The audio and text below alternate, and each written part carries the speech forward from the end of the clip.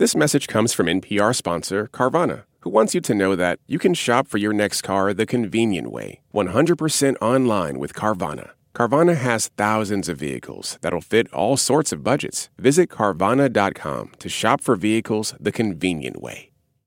Live from NPR News in Washington, I'm Korva Coleman. Israel has killed a senior Hezbollah commander in an airstrike in southern Lebanon. NPR's Jane Araf has more from Beirut. Hezbollah announced the killing of Commander Wissam Hassan al-Tawil in a brief statement, saying he had died on the path to liberate Jerusalem.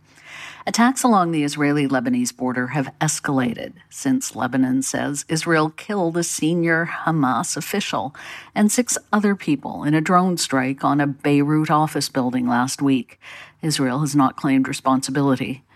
Hezbollah launched what it said were more than 60 missiles at an Israeli military base in what it called an initial retaliation to the Beirut assassination.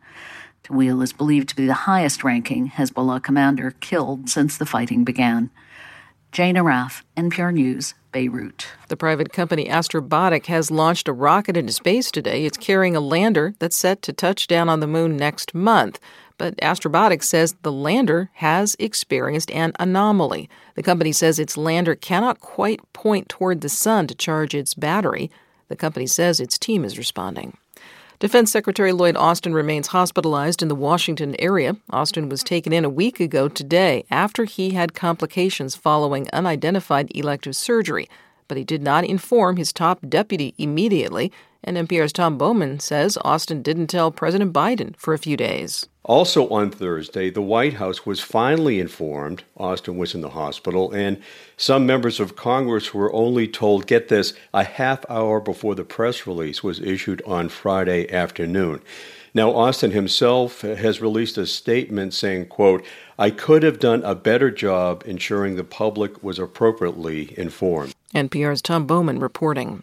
President Biden campaigns in South Carolina today. That state is the site of the nation's first Democratic primary. He'll speak at a historic church where a white supremacist killed 9 black parishioners in 2015. South Carolina Public Radio's Victoria Hansen has more. President Biden's campaign says his visit to Mother Emanuel AME Church in Charleston will serve as a reminder of the nation's darkest hours and the high stakes of this election. The president calls Republican rival Donald Trump a threat to democracy and will appeal to the state's black voters who helped secure his bid in 2020.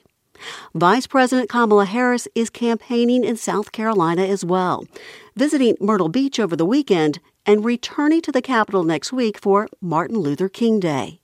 South Carolina's Democratic presidential primary is February 3rd. For NPR News, I'm Victoria Hansen in Charleston, South Carolina. Stocks are mixed on Wall Street. The Dow is down about 115 points. The Nasdaq is up nearly 170. This is NPR. The Republican Party in Michigan is locked in an internal struggle over its leadership. From member station WDET, Quinn Kleinfelter reports a faction of party leaders voted over the weekend to oust the state chair. Michigan Republican Party Chair Christina Caramo took office almost a year ago after arguing in favor of conspiracy theories about the 2020 election, but some Michigan GOP officials say efforts organizing voters for this year's election are in peril because of infighting and a state party estimated to be hundreds of thousands of dollars in debt. Republican candidates suffered historic electoral defeats in 2022, including Caramo herself, who lost a bid to become Michigan's Secretary of State. A portion of Michigan GOP committee members voted to remove Caramo at a meeting she did not attend. Caramo calls the move illegitimate and says she remains chair, an argument that may eventually have to be settled in court. For NPR News, I'm Quinn Kleinfelter in Detroit. The National Transportation Safety Board says a missing part of an Alaska Airlines jet fuselage has been found in Oregon. It blew off a plane Friday night. The jet safely returned to the airport in Portland. The NTSB says on 3 prior flights, a warning light on the jet's pressurization came on. Investigators say they don't know if these are connected. Officials in Japan say at least 168 people have been killed in the swarm of earthquakes a week ago today. There's substantial damage in parts of the west-central Japanese coast. More than 300 people are still missing, and it's feared they also perished. Wintry conditions are slowing rescuers. I'm Korva Coleman, NPR News.